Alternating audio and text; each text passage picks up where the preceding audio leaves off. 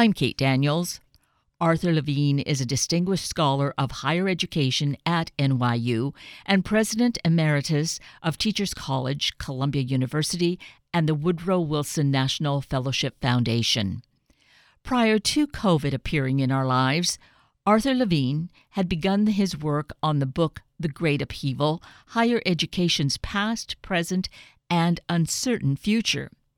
Through the pandemic, he and his co-author continued the work and now provide us with a very important book that has important implications for all our lives in all aspects. Arthur Levine, good morning, and thank you so greatly for being with us today. It's a pleasure to be with you today.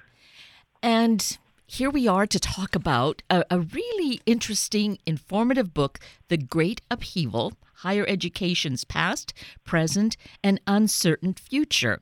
And in part, it makes sense because of this almost 2 years that we've lived through, that there would be some change, and we look to schools, we look to the universities with what's happened. But you were already conceiving and working on this book prior to COVID launching whatever it's launched here with us. Indeed. I actually feared when COVID occurred that all my research would have been for nothing because the world would have changed so greatly. That wasn't the case, but it was a fear. And if anything, really, what has happened perhaps has really given a firmer foundation behind the whole concept of the Great Upheaval. Yes. I mean, essentially what COVID did was accelerate changes that would have occurred anyway. And in some ways, what it did was affirm the findings we'd had before COVID. The frightening part about it was I spoke to a fair number of college presidents during COVID, and I asked them, so what's going to happen? And they said, for the most part, they thought of COVID sort of the way they would have thought of an earthquake or forest fires or a hurricane. And they thought, when it ends, then we'll go back to the way things were in 2019. What they didn't realize was none of us are going back to 2019. The world has changed. It's just changed faster. Yes, it's almost been like a pressure cooker effect where everything happened in a more condensed time frame. Exactly. Yeah.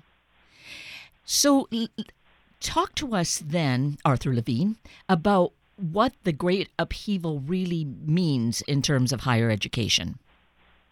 Okay. The United States has only experienced change of the magnitude it's experiencing today once before, during the Industrial Revolution. These are periods in which change is profound, it's deep, it's continuing, it's accelerating, and the effect it has on all of our individual lives is a real sense of confusion, for some loss, but a real sense of not knowing what's happening around us, that things are changing so quickly. During periods like that, what happens is that all of our social institutions, which were created for the former era, in this case what we're talking about is a national analog industrial economy going into a global digital information economy. They don't work as well as they once did. And all of them were forced to change to meet the requirements of a new society, which is enormous change. It's transformation. And so with what's happened now, and as we said, it's been in a more concentrated time frame since COVID, is that we perhaps haven't had that, well, the leisure, if that is even the correct term, of, gradually moving through something. It's been sped up for us, and we've been scrambling. And I don't know if at a slower pace we might have had more time to think about it, but is there a positive thing about having this crunch of time and moving forward? I wish I could say yes. It would have been so much nicer to have time to contemplate, to realize what was happening before it started happening, to be able for institutions, for their leaders, to be able to say, here's what's happening and here's where we're going to go. That would have been better. Right. But the fact is, we are where we are, and there's no choosing for it to be different. So, with the Great Upheaval, do you feel that actually you're guiding all of us really, because this book applies to not just those in academia, but people in business, people, as you say, it's kind of looking forward, backward, and sideways, that it really applies to all of us, and perhaps this will give us that sense of insight and hopefully collaboration? I hope so. That's essential. Basically, what's happening, I feel like I've been dancing around the edges, and I apologize. What's been happening is we're seeing a demographic sea change in the country in terms of race, in terms of where people are living, in terms of aging, in terms of people coming from abroad. We're witnessing what amounts to a transition in our economy from an industrial to a knowledge economy, which changes all the jobs and the requirements for them. And finally, what we're seeing is a technological revolution, which changes entirely how we receive services, how they're delivered, and makes for a very different world than the world we were living in. What occurs to me, and I hope this is all still relevant within the context of the book, The Great Upheaval, is as all of that is changing and what is needed is changing, and there's seeing how technology plays, and it's kind of been our saving grace through this time, but then what it requires in terms of support, in terms of then equity, not just in this country, but worldwide. We see that challenged, well, I think, by our whole climate crisis. Indeed, we do. One of the things the book did was look at three knowledge industries, and they were film, music, and newspapers. They were forced to change a lot more quickly than nonprofits or higher education. And what we saw there was a complete disruption of those enterprises. What we saw was technology change how we get our news. We saw technology change how we get our films. We saw technology change how we get our music. And all the old industries were turned on their heads and were replaced by streaming services and other news organizations. And that's what's ahead for us. One of the most interesting things that I saw was there's an organization in California called Coursera. And Coursera is an online learning platform that's publicly traded. It has 78 million students. During the pandemic, while higher education was losing enrollment, it increased by 25 million students, more than the entire enrollment in colleges and universities. It offers courses from the top universities around the world, from top companies, Google, L'Oreal, Pricewaterhouse, Alibaba, you name it. It offers courses from the top social institutions, our top museums, Museum of Modern Art, Metropolitan Museum of Art, and so on and so forth. What it does is it offers them online, so they're available 24/7. It offers them at cheaper prices than colleges and universities can, and it offers them in a very individualized format. Students only buy what they want in terms of what they pay for. The fee is $59 a month. Google, for example, offers an IT degree or an IT certificate. 5 months, $59 a month, and 10 hours a week of study. The reality is that what college can compete with Google certification in technology? That's the new world we're talking about. More providers of every service you can think of. We're talking about a world in which 96% of Americans have access to the internet through digital devices.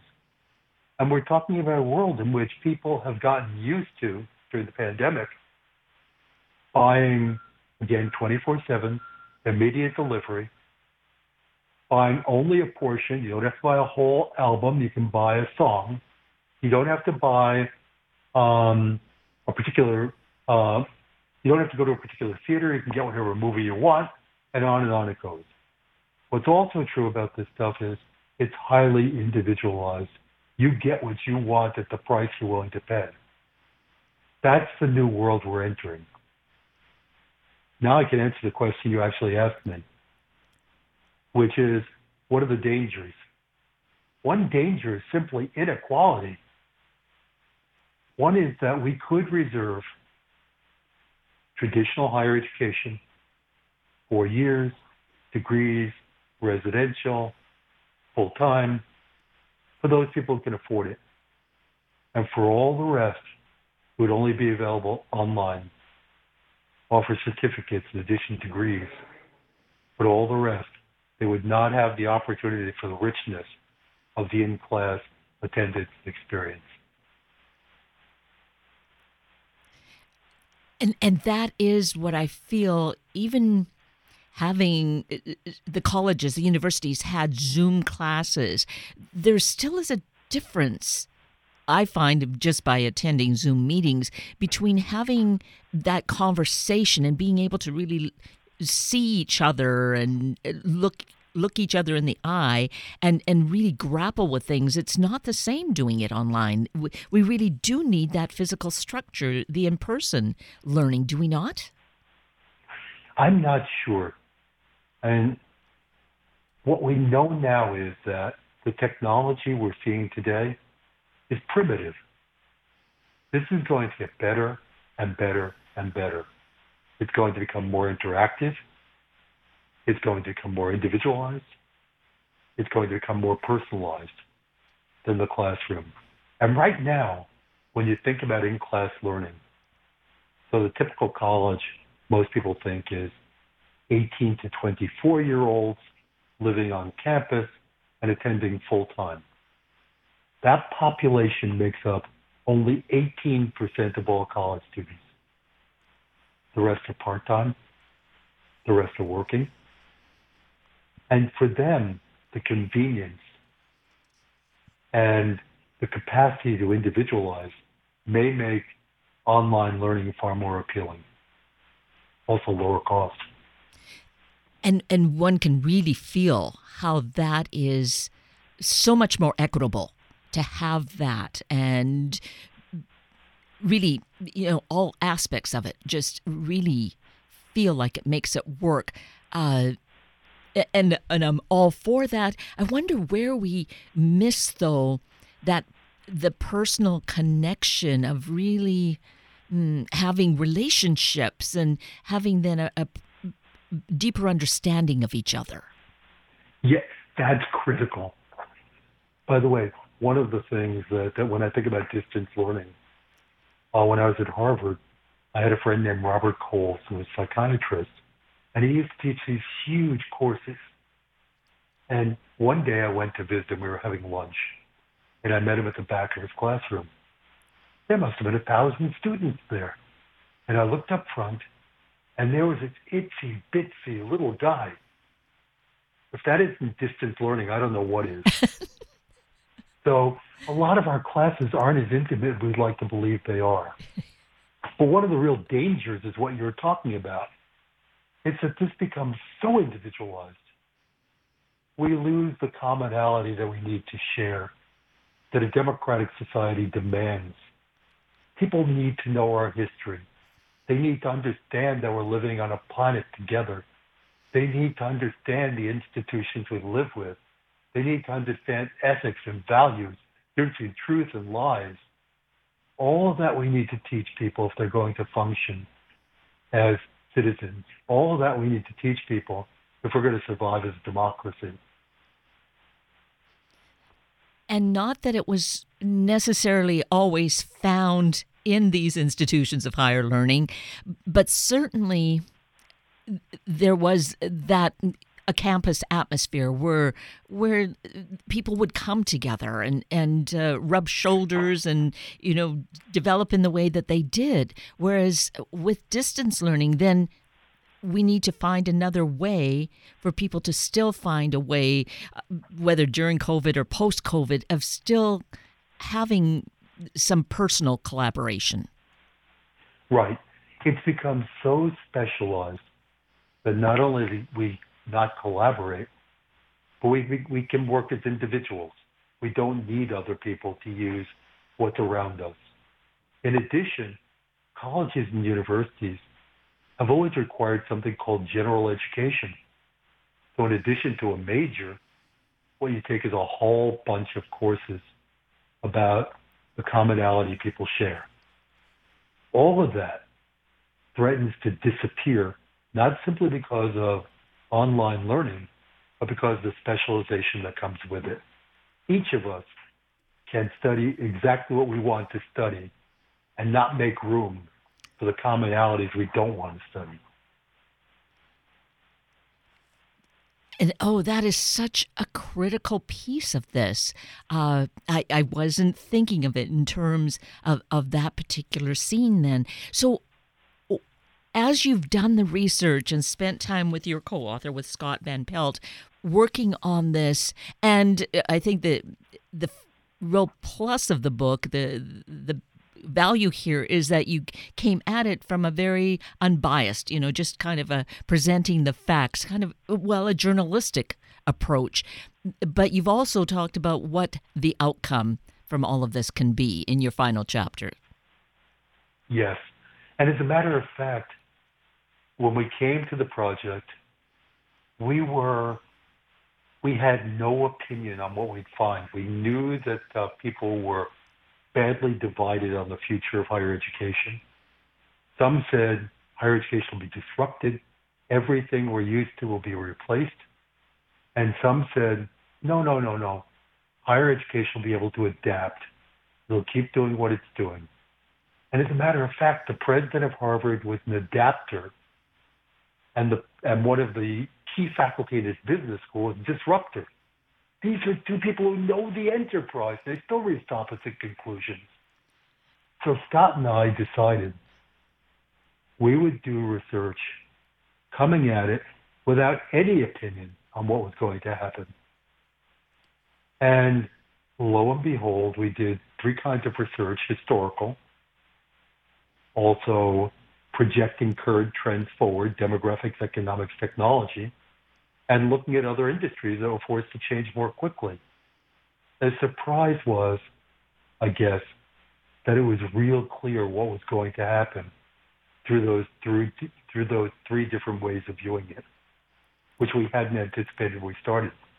So that last chapter only got added, or the last couple of chapters, when people read the manuscript and said, oh God, if all this is going to change, what do we do?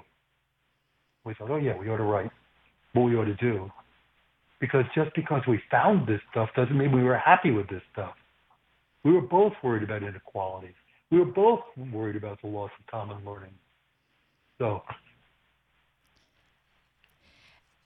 So as we are looking to this future, what do you see that we need to change in order to try and really make it as harmonious, or not, or as, I don't want to say it's going to be easy, but just so it's as gentle, maybe that's a better word, to moving forward? That's a wonderful way to put it. The reality is that if we don't plan the future is going to happen to us. And the future that we've been talking about isn't one that I would be real happy if it happened to us.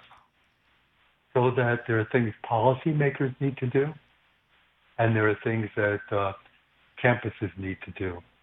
In terms of campuses, the most important thing is realize things have changed. They've changed forever. Second, realize that colleges and universities aren't in the campus, credit, or course business. What they're really in is the education business. Given the realities today and what's coming, what does education need to look like? The third ingredient is that when the world changes quickly, higher education's key to success has always been having one foot in the library which seems appropriate to say when talking to you, and meaning human heritage, and one foot in the street, jobs in the real world.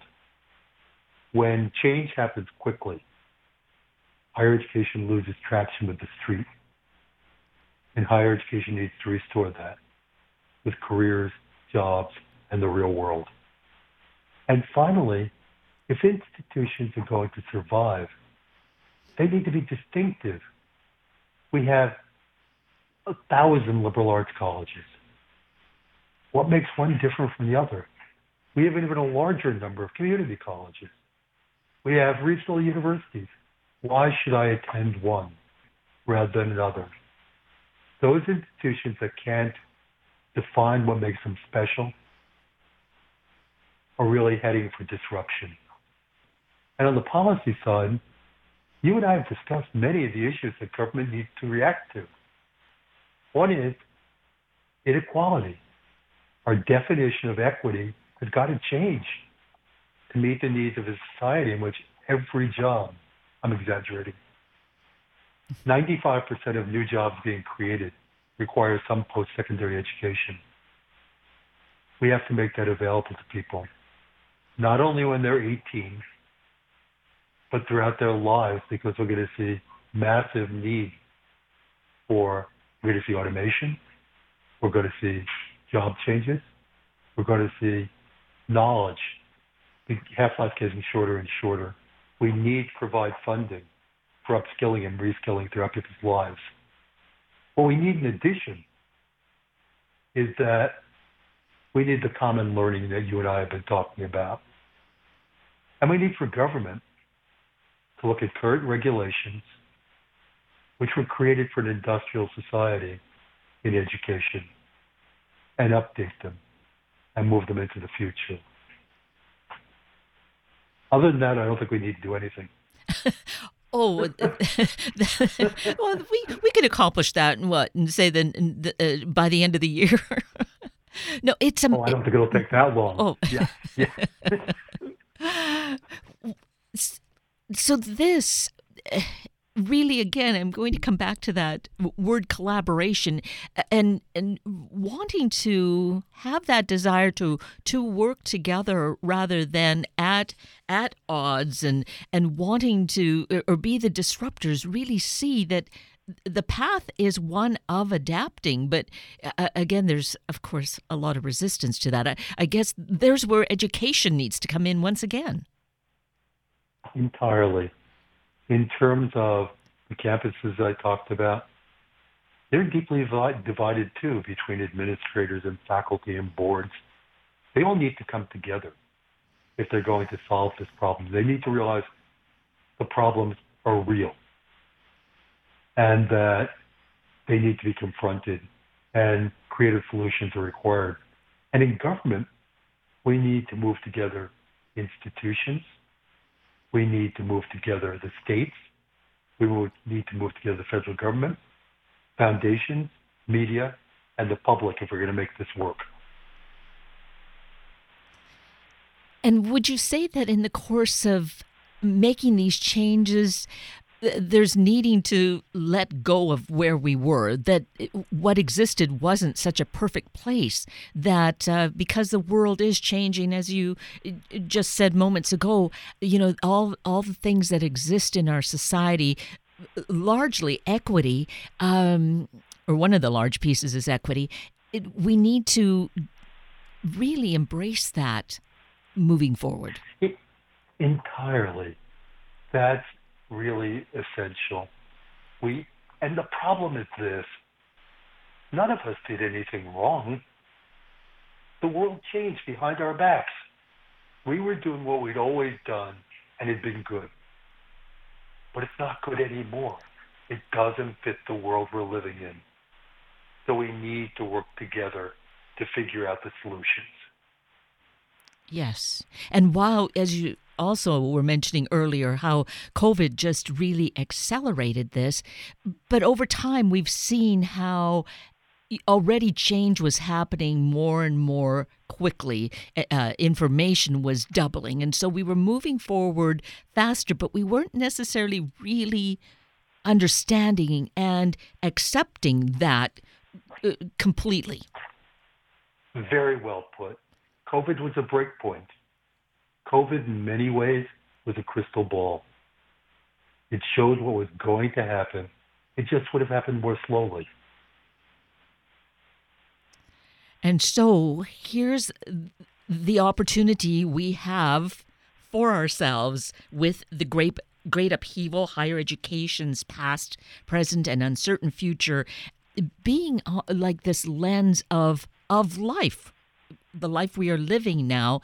And it's in our hands to make this choice of how we want to move forward and what that future is going to look like. Entirely. The issue we've been discussing for the most part has been higher education, but the realities are the same in government, in healthcare, in our financial institutions, all facing the same challenges, all need to change in the same fashion.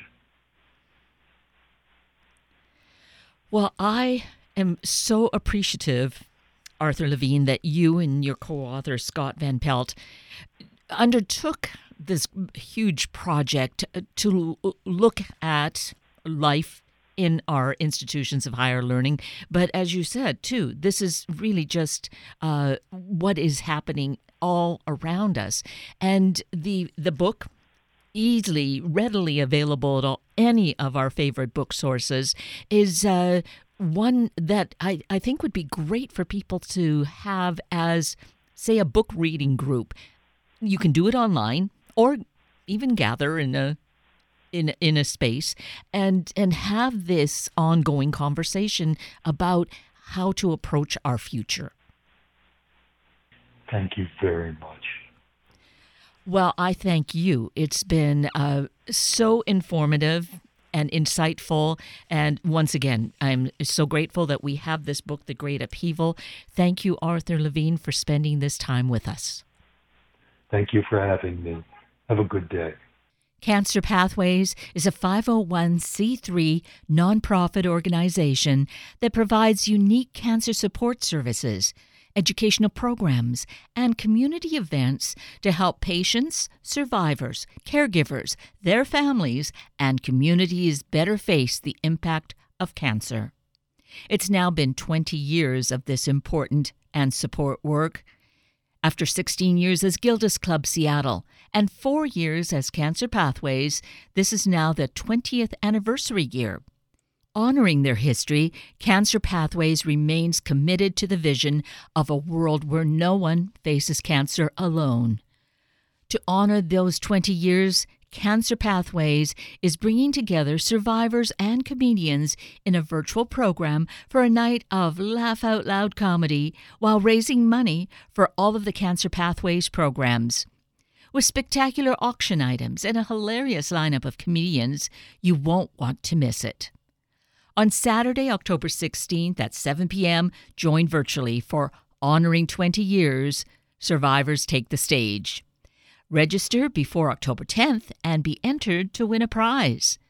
Just visit cancerpathways.org and you'll find Honoring 20 Years. Just follow the prompts, register, and be part of supporting the great healing work of Cancer Pathways. Participate in the online auction and prepare to be entertained and laugh with the exceptional lineup of comedians. That's Cancer Pathways, Honoring 20 Years, an important event for an even more important support organization. Visit cancerpathways.org.